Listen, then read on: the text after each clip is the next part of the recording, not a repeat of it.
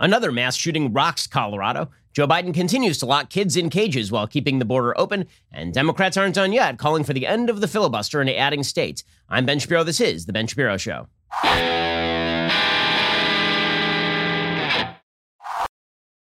The Ben Shapiro Show is sponsored by ExpressVPN. Why haven't you gotten a VPN yet? Visit expressvpn.com/Ben, which is as good a time as any to remind you that you actually should get ExpressVPN, because here is the reality. Big tech, they are not out to protect your best interest. They're out to monetize your data.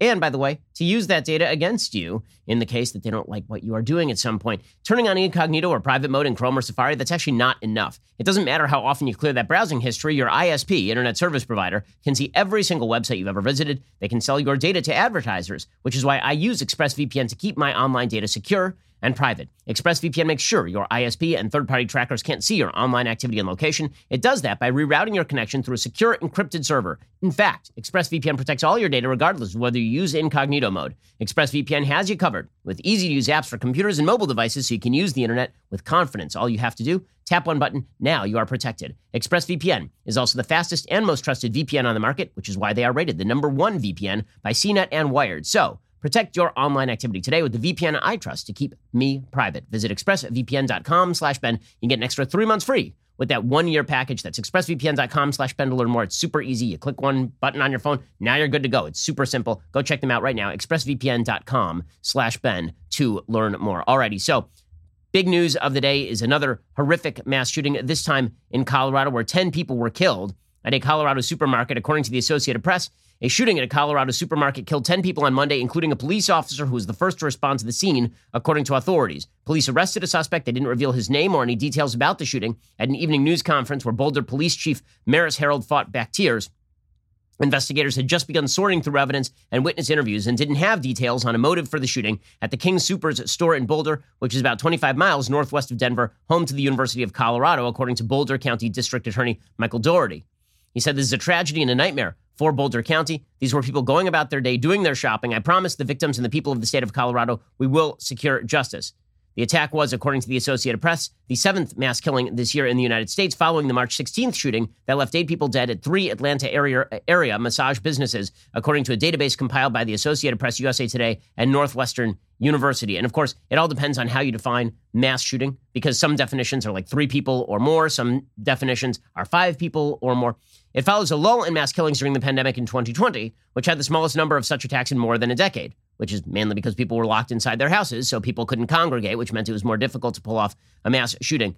This database tracks mass killings defined as 4 or more dead, not including the shooter. One of the reasons, by the way, that a lot of these statistical databases like to separate off mass shootings with 4 or more dead is because if they include 3 or more dead, then the numbers rise dramatically and the racial composition of the shooters goes dramatically differently. Because it turns out there are a lot of gangland shootings that involve people who are killing 2, 3 people. And so the numbers change pretty radically. You'll notice that mass shootings are always the excuse for gun control, but the deadly violence that happens in Chicago every single weekend, that is never the excuse for gun control.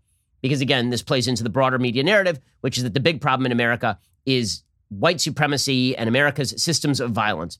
The slain officer was identified as Eric Talley, 51, who'd been with Boulder police since 2010, according to Herald. He went to the store after a call about shots fired, someone carrying a rifle. He was, by all accounts, one of the outstanding officers of the Boulder Police Department. His life was cut too short, Doherty said, of Talley. Identities of the other 9 victims were not disclosed Monday night, as police were still notifying their family members. Matthew Kirsch, acting U.S. Attorney for Colorado, pledged the full weight of federal law enforcement to support the investigation. Officers did escort a shirtless man with blood running down his leg out of the store in handcuffs. Authorities would not say if he was, in fact, the suspect. Officials have not said whether the suspect is the person who was taken from the shooting scene to Foothills Hospital in Boulder, and the hospital is not releasing any more information. Dean Schiller told the AP he had just left the supermarket when he heard gunshots and saw 3 people lying face down, 2 in the parking lot, 1 near the doorway. He said he couldn't tell if they were breathing. There was also video live streamed on YouTube, which showed 1 person on the floor inside the store and 2 more outside on the ground. And you can hear gunshots at the beginning of the video. At one point, authorities said over the loudspeaker the building was surrounded and you need to surrender.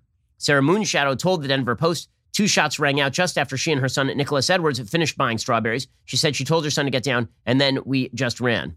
It's obviously just another horrific mass shooting. And the media typically in these situations respond by suggesting, of course, that people who don't agree with their basic policy prescriptions are somehow unsympathetic to the victims in these sorts of situations.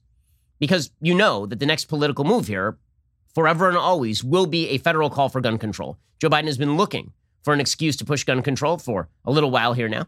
He's been talking about gun control consistently for the last 10, 15 years. He used to be somebody who's a little looser on gun control. Now he is somebody who's much tighter on gun control. He's been pushing for an assault weapons ban, a la the 1994 assault weapons ban that really had no impact on mass shootings in the United States. He's been looking for that for quite a while. So this will be used politically as a hook in order to push forward the gun control agenda. And the media are going to foster this by suggesting, of course, that if you don't agree with Joe Biden's agenda, it's because you don't care about the people who were killed.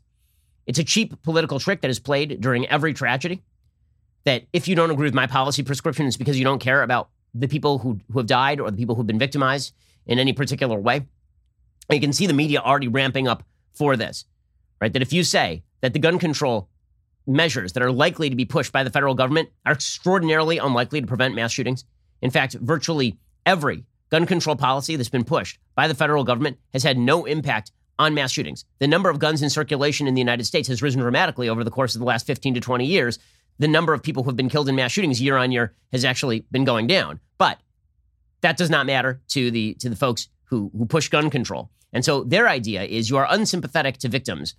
This has been a thing ever since I told Piers Morgan not to do it on CNN. The reality is that you can be deeply sympathetic to people who have been harmed in any sort of crime and still recognize that bad policy does not solve the problem. Okay, but you can see the media already setting the predicate. So here on CNN was one of the reporters saying that this is just the way America is. It's unique to America. This is how America is now. Realistically speaking, America does have more absolute numbers of mass shootings than other countries. But there are mass shootings in Australia. There have been mass shootings in Norway. If you were to look at the number of deaths per million from mass shootings, it's actually higher in some civilized countries than it is in the United States. Nonetheless, again, the predicate here is that America is unique, that this problem is easily solved by a simple policy change, which of course it is not. And the media are going to suggest that if you oppose that policy change, it's because you don't care about what just happened in Boulder, Colorado. Here was CNN jumping on that within probably an hour of the shooting breaking. A larger story here that may not be addressed today, but is one that we have to address in light of what happened in Atlanta, which is, are we facing a spring and summer of mass casualty events as we come out, as people congregate? And that is something that the Biden White House will have to address as well. Juliet, how can that be? How can it be that after a year of basic quarantine in the country, the first thing we do as Americans is go back to mass shootings? I mean, how can that be? Okay, so again, the level of incredulity, I believe it's Alison Camerata over on CNN, the level of incredulity there, the notion that you are, how can it be that we as Americans aren't doing anything? I didn't shoot anyone today, did you? I didn't engage in a mass shooting. In fact, as of yesterday, as far as I'm aware, there were some 330 million Americans who didn't engage in a mass shooting. It's not as though everybody went out in the streets and started shooting guns in the air and then turned the guns on their fellow citizens.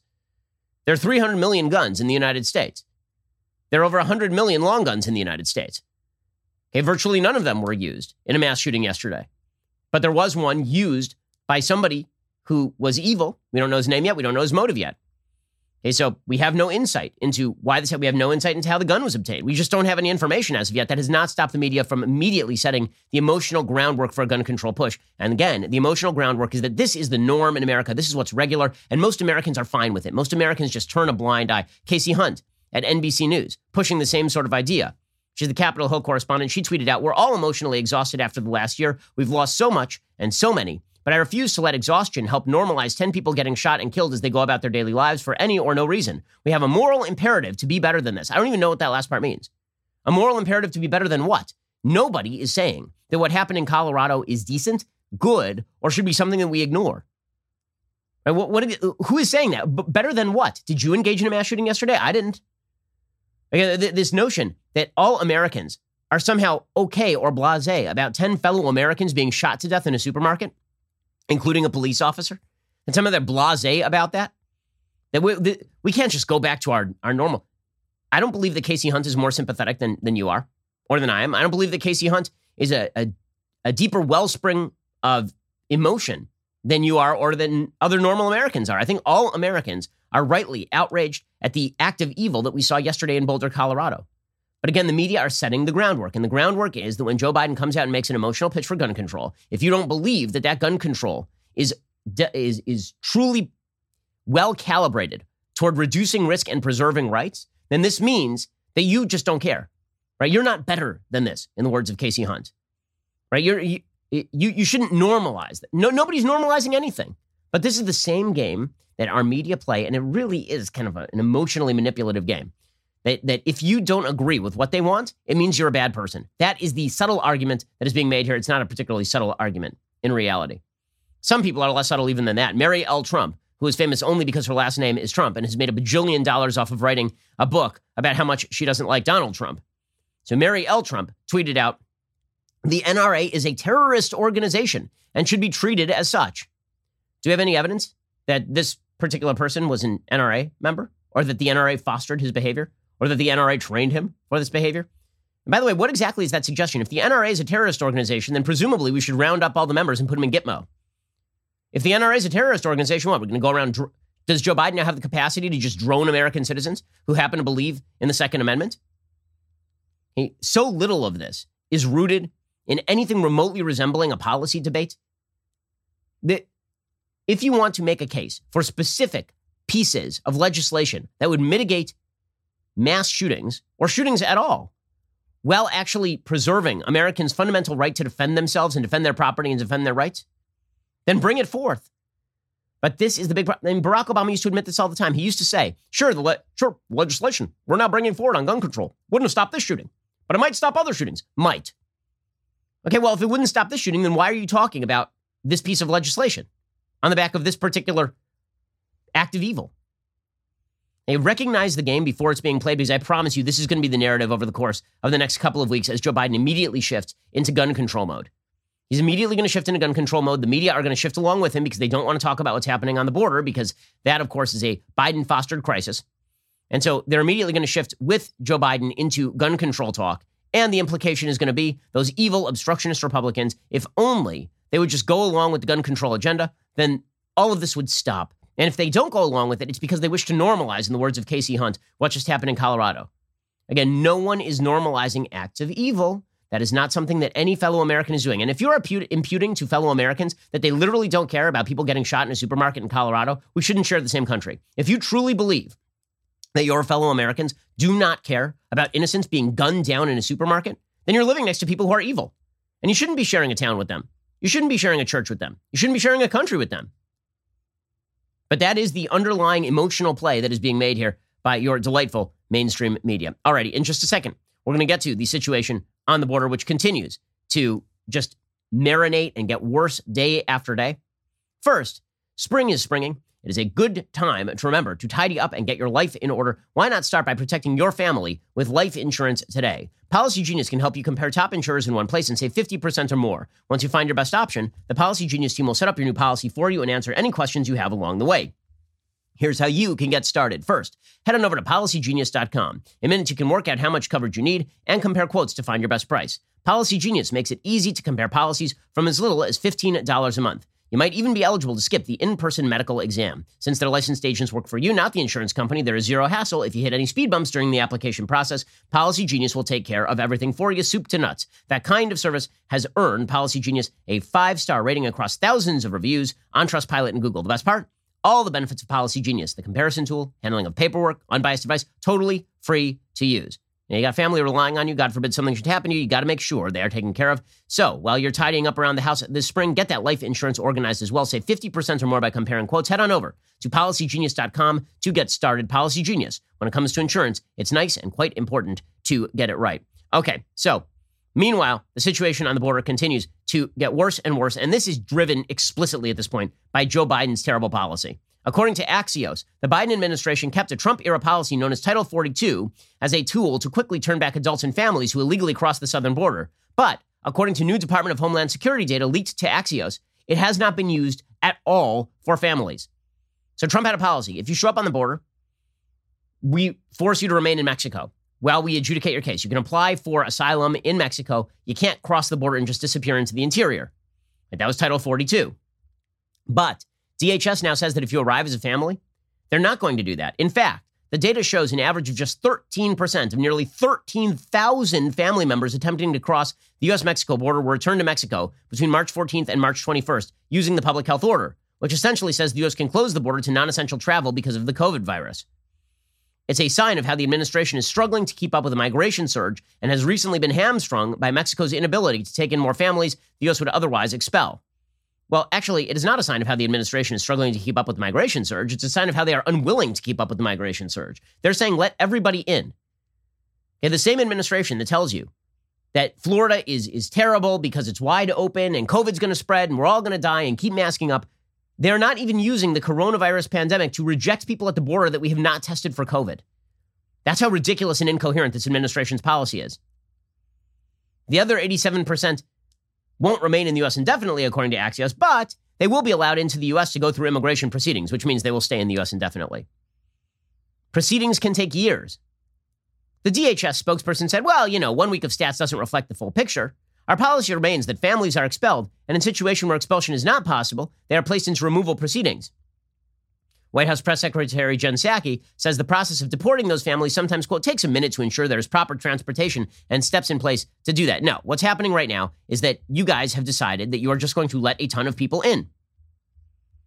And Joe Biden has incentivized all of this. It is perfectly clear at this point. The good news, though, is that Kamala Harris is happy about it, apparently. So Kamala Harris was asked whether she's going to go visit the border. She's not, by the way. Kamala Harris apparently is now going to visit Florida. She tweeted out yesterday, help is here. She put out a tweet, help is here. She wasn't landing at the border. She was landing in Florida. Guess what, Vice President? We don't need you here. In fact, the great success of the state of Florida is because we have explicitly rejected everything you could have possibly recommended. You're from California, the state that I rejected because they went entirely the wrong direction. Do not come here and bring your crappy policy here. The state of Florida voted against Joe Biden and Kamala Harris for a reason. And it's because they reject the kind of help is here. Help is here, says Kamala Harris. Yes, we desperately in Florida need the help of Kamala Harris, an incompetent senator who couldn't get 0% in a California primary before she was plucked out of obscurity, thanks to the fact that Joe Biden wanted a black female for his vice president. We need her help desperately. So she arrives in Florida, and she then is asked about whether she's going to head down to the border. And she breaks out the Joker laugh, which makes perfect sense because this is super funny stuff, guys. Do you have plans to visit the border?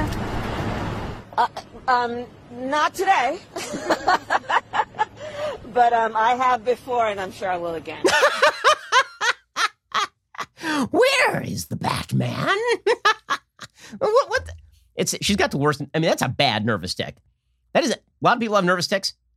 That is a bad one. She's asked a difficult question, and she starts cackling. Like, oh my God. You wonder why the Democratic Party needs to wheel around a not fully sentient, not fully alive human as president of the United States? Because all that stands between Kamala Harris, a terrible, awkward, horrific politician in the presidency, is that old man. That's why they have to just keep pretending that everything is fine in Biden land. Because here is the thing. Kamala Harris, as the face of this policy, looks very, very different, not because of race or gender, but just because she's terrible at this, than Joe Biden does. Okay, in any case, the situation on the border, again, continues to be bad. The media were barred from these migrant facilities where we now have a multiple of people who are being kept and housed. But footage did leak from inside the migrant facilities. Project Veritas got a hold of some of the footage. Here's what that looked like. Project Veritas has obtained never-before-seen photographs of what it actually looks like inside this facility. Children sleeping Shocking inches. Images oh, my goodness. Showing people wrapped up in what looks like metal foil, laying on the ground, their faces covered. Why won't the administration be honest about this? Why won't they show you these images? We have now obtained these photos inside this facility. Now, these photos are very, very grim. Project Veritas has also learned these photographs were taken in the last few days. Okay, so if you actually could see the photos, this is why you should subscribe so you can see the photos. If you actually see the photos, they're astonishing. I mean, honestly, it looks like a bunch of people wrapped in aluminum foil lying down inches from one another. Inches. You want to talk about a COVID super spreader event? This would be what that looks like. Okay, and they're being put... Now, don't worry, those are not kids in cages, guys. This is Happy Fun Time Camp with Joe Biden. It's all great over there. Everything's fine. According to the Biden administration, not a crisis. And also, everybody should keep coming, but also they should stay away because it's awkward right now. But also the media shouldn't be allowed in because if they see those pictures, then it might be bad for the administration.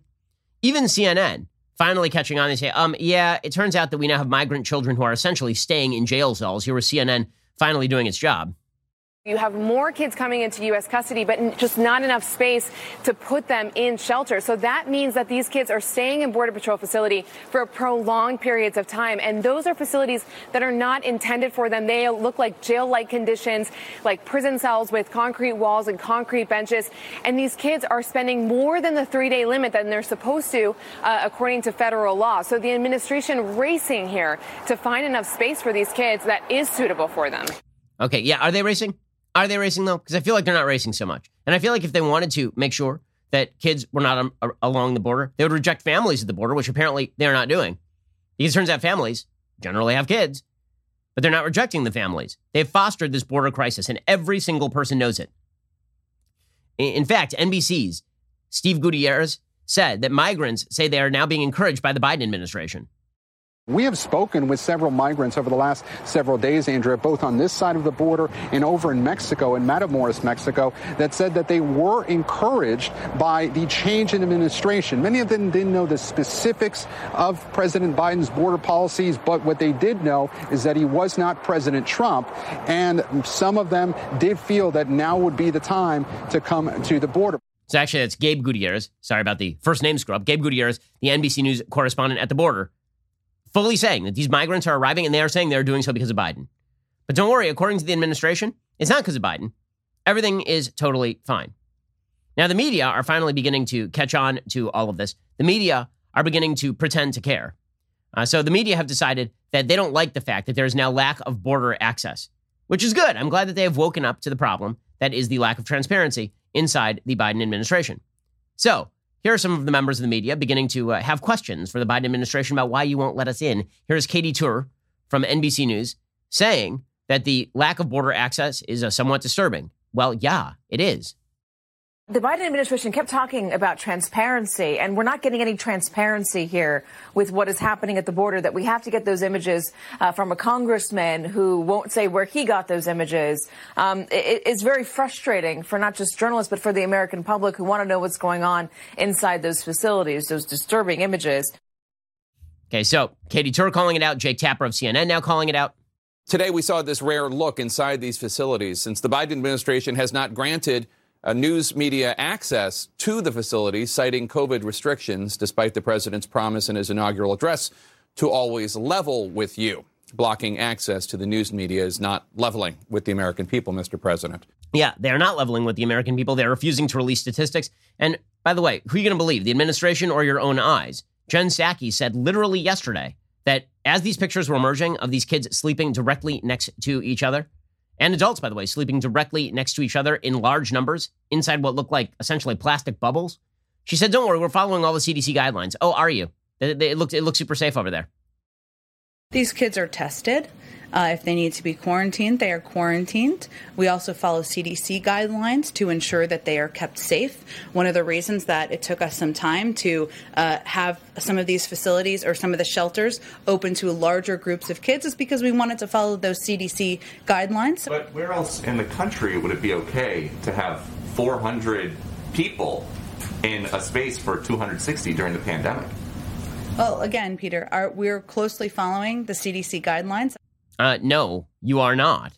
You really, really, really are not. You have said that kids cannot be in schools. Okay, kids can't be in schools if they are 3 feet or less apart. Okay, but you are keeping these kids inches from one another, and it's totally fine. Which suggests this is not really about COVID on the one hand, and also they just don't want to do anything about the immigration problem. According to the Washington Post, over the last 3 weeks, the average number of teenagers and children crossing into the United States without parents has topped 550 per day. Border officials are on pace to take in more than 17,000 minors this month, which would be an all-time high. This is obviously a crisis. Biden has had a markedly different approach than his predecessors to an influx of Homeland Security Secretary Alejandro Mayorkas said was on pace to be the largest in the last 20 years. 20 years. So far, they're just adding capacity to shelters and other facilities to absorb the influx, declining to implement policies that would send minors back because the administration considers the policies morally unacceptable, which means they want this to happen. That is their goal. which suggests that it's all about the agenda. It's all about the political agenda. Just keep letting illegal immigrants into the country, and everything will be fine. And by the way, this is the same administration that said if you come after January 1st, we're not going to simply amnesty you. Does anyone believe that, including the illegal immigrants who are crossing the border? Of course not. Meanwhile, Joe Biden's plans grow ever more grandiose. Apparently, Joe Biden wants to blow $3 trillion more. $3 trillion more. So we're already inflating the currency beyond all measure because sooner or later somebody has to pay for this crap. We just paid for $2 trillion of spending for no reason at all because we are already coming out of the pandemic. Now Biden wants to spend another $3 trillion, this time to, quote, boost the economy, reduce carbon emissions, and narrow economic inequality. According to the New York Times, this is going to start with a giant infrastructure plan that might be financed in part through tax increases on corporations and the rich. Yeah, that's not going to have any impact. You're going to take all the corporations that have to rehire everybody right now, and you are going to tax them in order to pay for roads that largely should be done through the state and local level. After months of internal debate, Biden's advisors are expected to present the spending proposal to the president and congressional leaders this week, as well as begin outreach to industry and labor groups. Industry and labor groups are the key here. When you wonder why Biden wants to spend trillions of dollars on this stuff, it's because he wants to, quote, create good union jobs, right? The goal is to pay off big labor because the most corrupt open bargain in American politics is that our Democratic friends, they pay off the unions. The unions then take that money and pour it back into campaigns so that Democrats can be elected to pay off the unions. It's the most open corruption in American politics, and it's been going on for decades. Administration officials caution the details remain in flux, but the enormous scope of the proposal highlights the aggressive approach the Biden administration wants to take as it tries to harness the power of the federal government to make the economy more equitable, address climate change, and improve American manufacturing and high technology industries in an escalating battle with China. I always love when the New York Times, quote unquote, reports they want to make the economy more equitable. What the hell does that mean? Equitable is a mush word. It is a word that means whatever the Biden administration wants it to mean. What it really means is that they don't care about growth rates. They care about redistribution of income.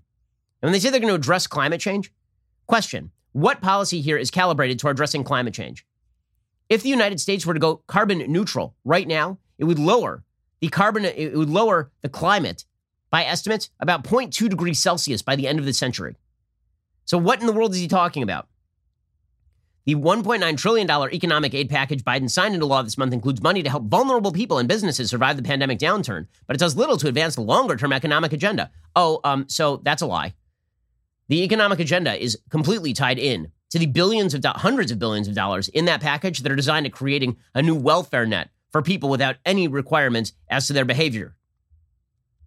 According to Seth Hanlon, senior fellow at the Center for American Progress, President Biden's plan represents a stunning shift in priorities addressing many of the nation's most pressing challenges.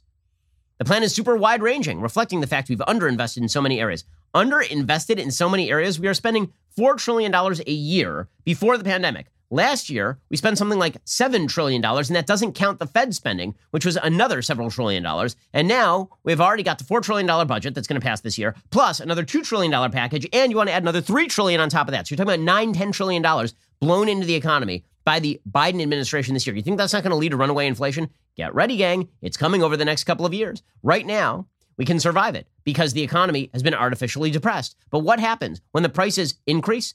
And because we owe so much money, we still have to have these dollars in circulation. What happens then? Stagflation is a real thing. It has happened in multiple economies, and pretending that what goes up does not come down cannot be the hallmark of your economic policy if you actually care about growth, which apparently they don't. Right now, the White House officials say they want to focus on the infrastructure stuff. That plan would spend heavily on clean energy deployment and the development of other high-growth industries of the future, like 5G telecommunications. It includes money for rural broadband, advanced training for millions of workers. By the way, these advanced training programs, I wish they were successful. I wish it were just as easy for somebody going out, losing a job, to get trained for another job, to stick them in a government program. It doesn't work that way. These programs are not particularly successful. 1 million affordable and energy-efficient housing units. I don't think those are going to be affordable. Not for the American people. If by affordable you mean that we're going to subsidize government housing in a time when the economy is going to be booming, then good luck with that. Officials have discussed offsetting some or all of the infrastructure spending by raising taxes on corporations, including increasing the 21% corporate income tax rate and a variety of measures to force multinational corporations to pay more tax in the United States on income they earn abroad. So they're going to punish corporations for success, even as they attempt to rehire Americans who've been put out of the work by the pandemic. Sounds perfect. We were at 3.5% unemployment before the pandemic, and your goal is now to quote unquote build back better by completely shifting the basis of the United States economy that had been at historic highs before the pandemic. Don't worry, it'll all be fine. So they're just going to keep blowing out the spending no matter what. They want to raise the top marginal tax rate to almost 40% from 37%.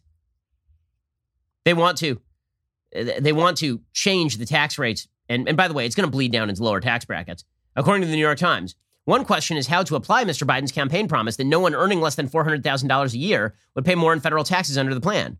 Currently, the top marginal income tax rate starts at just above $500,000 for individuals and above $600,000 for couples. Biden proposed raising that rate during the campaign. But here's the problem.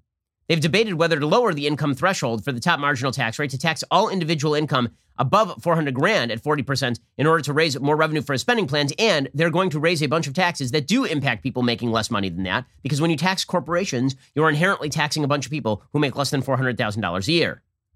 But don't worry, it doesn't stop there. The Democrats are now pushing forward on their plans to kill the filibuster, which would, in essence, mean ramming through every radical policy proposal you could imagine. We'll get to that in just 1 second. First, if you want to get healthy and stay healthy, you need to know how you make decisions. So my wife has been working really hard with Noom, right? She loves Noom because it helps her change her habits every single day. I've used Noom myself. It's why I look so svelte and wonderful. Okay, Noom doesn't just help you lose weight. It helps you know why you lose weight, what sort of habits you need to change in order to lose the weight. Based in science, built by psychologists, Noom doesn't give you rules. Instead, teaches you how to think so you can accomplish your personal health goals, stick with them long-term, and get healthy for good.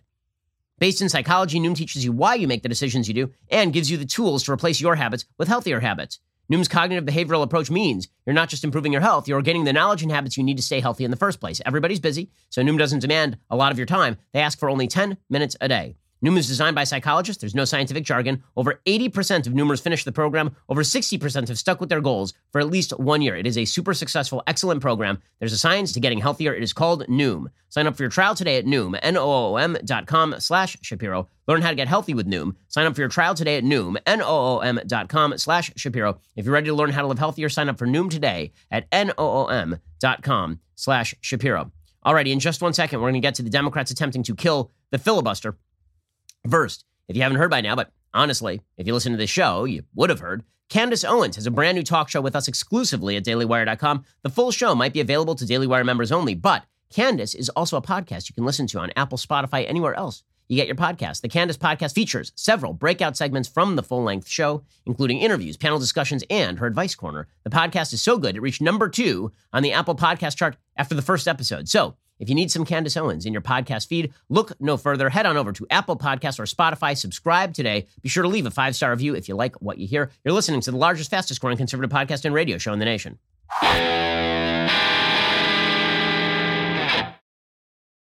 So, just as it is with gun control, if you disagree with the left, it means that you are in some way unsympathetic or evil. Well, when it comes to every element of the Democratic agenda, that is basically the pitch. So now the new pitch by Democrats is we need to get rid of the filibuster and we need to make Washington, D.C. a state. Okay, so we've got Hillary Clinton out there saying it's time to dump the legislative filibuster. No, it's not. But now the case by Democrats is basically that the legislative filibuster is a racist tool, which is weird because Barack Obama used it repeatedly when he was a senator. The Democrats used it repeatedly to shut down, for example, a police reform bill from the black Senator Tim Scott from South Carolina, who happens to be a Republican. So filibusters are only racist, apparently, when Republicans use them. Here is Secretary Clinton making the case. I think we need to bring back a real legislative process. If you thought you had to actually stand up and vote on something, you'd actually work to get an amendment to change it, as opposed to saying, I don't even have to think about it. I'm just going to show up and I'm going to be part of a filibuster. That doesn't inspire cooperation. It just keeps people in their separate camps. So I think it's going to take a little bit of change in order to get to where people have to work together. And surprisingly, in my own mind, I think, getting rid of the filibuster will actually have that result. That's the dumbest thing I've ever heard. So now she's saying that getting rid of the filibuster will create bipartisanship. In what way? Seriously, in what way? The Democrats just passed a $2 trillion package with no Republican support. None. Okay, and they did that because they didn't have to have a filibuster, right? It was filibuster proof. They could just do it with a simple majority. They could do it with 50 votes plus Kamala Harris. So what in the world is she talking about? The case that Democrats usually make is that the filibuster is racist, even though it has been a piece of procedure that has been in place and used by both parties for centuries at this point. Nonetheless, Erwin Chemerinsky is now calling, the professor formerly of USC, he is now calling for Vice President Kamala Harris to simply declare the filibuster unconstitutional. He says in 1957, Vice President Richard Nixon, sitting as presiding officer of the Senate, issued 2 advisory opinions holding that a crucial provision of the Senate's filibuster rule requiring 2/3 vote to amend it was unconstitutional. Nixon's constitutional determination was reaffirmed by subsequent VPs Hubert Humphrey and Nelson Rockefeller. In fact, it was this ruling that allowed both the Democratic-controlled Senate in 2013 and the Republican-controlled Senate in 2017 by simple majority vote to eliminate filibusters for all executive and judicial nominees. Harris possesses the same exact power, which essentially establishes a 60-vote supermajority rule, the filibuster. She could say it's unconstitutional because it denies states equal suffrage in the Senate in violation of Article 5 of the Constitution, which is absurd. Okay, the Senate can come up with its own procedures. The notion that the Senate is that the states are denied equal suffrage because you need a supermajority to pass things. You could bring the same exact complaint against the other areas requiring supermajority consent, including, for example, impeachment. Right? It takes 2/3 of the Senate in order to greenlight an impeachment. Is that denying is the Constitution itself unconstitutional? Everyone agrees the text of the Constitution does not allow for simply giving California more senators than Wyoming, says Erwin Chemerinsky, nor can the Senate's lack of representative fairness be cured by adopting internal Senate voting rules. But that doesn't mean the Senate has authority to create even more unfairness than already exists. In fact, Article 1 of the Constitution doesn't allow a broad 60-vote supermajority rule. Okay, again, this is ridiculous. The Senate has the ability to make its own rules. Now, would it be a good idea for Kamala Harris to simply overthrow the filibuster in a time of high political polarization and division in the United States? It would be about the dumbest thing she could do. If she did that, I will tell you what the predictable result of all of this is going to be as Democrats surge forth with a more and more radical program with fewer and fewer people supporting it. What this is going to look like, as opposed to a bipartisan compromise, what this is going to look like is states beginning to say, you passed it, now enforce it. If you really want to pass it, you can try to enforce it, but we're not helping you, not one iota. We're just going to become sanctuary states where people actually still have constitutionally guaranteed freedoms. Doesn't mean we're going to use armed opposition to stop the feds from doing things. It does mean that you are going to have to enforce this sucker yourself. That is what you're going to start getting very, very quickly. We'll get to more on this in just 1 second. First, Pure Talk believes in American values and that when people say free, they should mean, actually free. When you switch to Pure Talk today, you will get a free Samsung 5G smartphone. No 4-line requirement, no activation fee, just a free Samsung that's built to last, rugged screen, quick charging battery, top-tier data security. Qualifying plans start at just $35 a month for unlimited talk, text, 15 gigs of data, and a mobile hotspot. Pure Talk gives you phenomenal coverage on America's most dependable 5G network. It's the same coverage you know and love, but for half the price of the other guys. The average family will save almost $1,000 a year. So I challenge you to choose a company that actually shares your values. Let Pure Talk's expert U.S. customer service team help you make the switch today. Go to puretalk.com/Shapiro to claim your eligibility for your free brand new Samsung 5G smartphone. Start saving on wireless today. Again, go to puretalk.com/Shapiro. Switch to my cell phone company. I've been using Pure Talk for years at this point. I can tell you that coverage is excellent. I trust them. You can too. Go to puretalk.com/Shapiro and switch to my cell phone company today. puretalk.com/Shapiro. Meanwhile, the Democrats really want to get rid of the filibuster because, number one, they want to completely destroy the system of voting in the United States by violating, by the way, the Constitution. So they want to get rid of the filibuster so they can violate the Constitution by federalizing all voting procedures, which were not delegated to the federal government under the Constitution of the United States. H.R. 1 is a crap show. It is a horribly written bill that dramatically increases the possibility of voter fraud and dramatically undermines the ability of anybody to believe in the voting system of the United States. And this is coming from somebody who doesn't believe that the last election was decided by voter fraud and irregularity. You want to make sure that every future election is in doubt? Make sure you pass H.R. 1. It's not just that. Now the Democrats are pushing to simply add new states. So notice the pattern here. Erwin Chemerinsky is now claiming that we should get rid of the filibuster because it's unfair, because it treats states unequally. And they need to do that so that they can add states, so they can completely overthrow the bargain that the states currently have by adding with a simple majority vote states like the District of Columbia. So Democrats want to add D.C. as a state because they want 2 additional senators. It is not the claims that are being made by the Democrats, of course, are that if you oppose D.C. statehood, this is because you are, of course, racist. Ayanna Pressley, the Ringo Starr of the squad, she came out and she said D.C. statehood is a racial issue, of course, because everything's a racial issue. Every single thing. Here she was. There have been only 2 Black elected governors in the history of this country. Massachusetts had one of them, Deval Patrick. Now, in more than 230 years, only 2 Black governors. I'm going to make it plain. D.C. statehood is a racial justice issue. And racism kills. And I don't just mean police brutality and hate crimes and food apartheid systems and transportation deserts and unequal access to health care. I mean all of that too. But racism kills our democracy. Okay, so it is racist not to make D.C. a state because we need to appoint people to governorships based on race. That's the case she's making. Racism is bad because we need Black people to be governors. Now, I seem to remember that the Vice President of the United States is a Black woman. And I seem to remember that the President of the United States was a Black man for 8 years. And the Attorney General of the United States was Black. And the Secretaries of Homeland Security and the Secretary of the current Secretary of Defense is Black. But according to Ayanna Pressley, we need to make D.C. a state so that will have a Black governor. Her assumption, of course, is that D.C. will have a Black governor because there's a heavy Black population in D.C., which, again, is kind of racist. The notion that Black people only vote for Black people.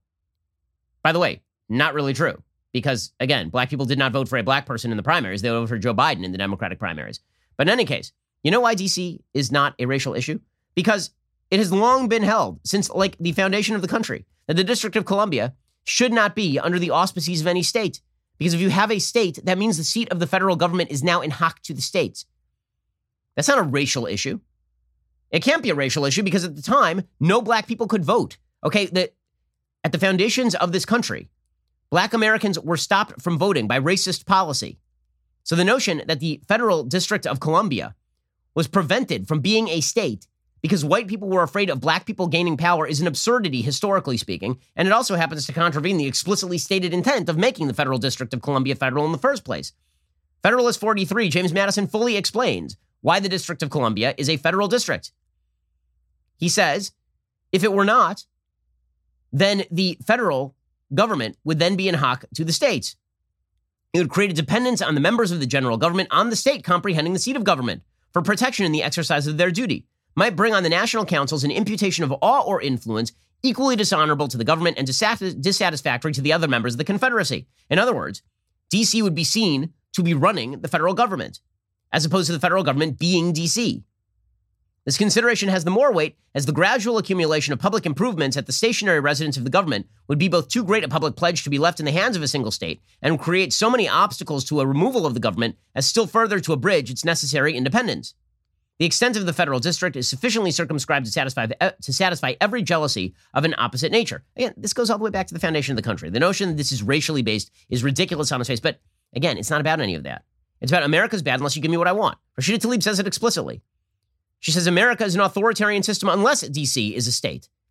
It's this kind of language about the country that allows for immigrants to the United States to become members of Congress regularly.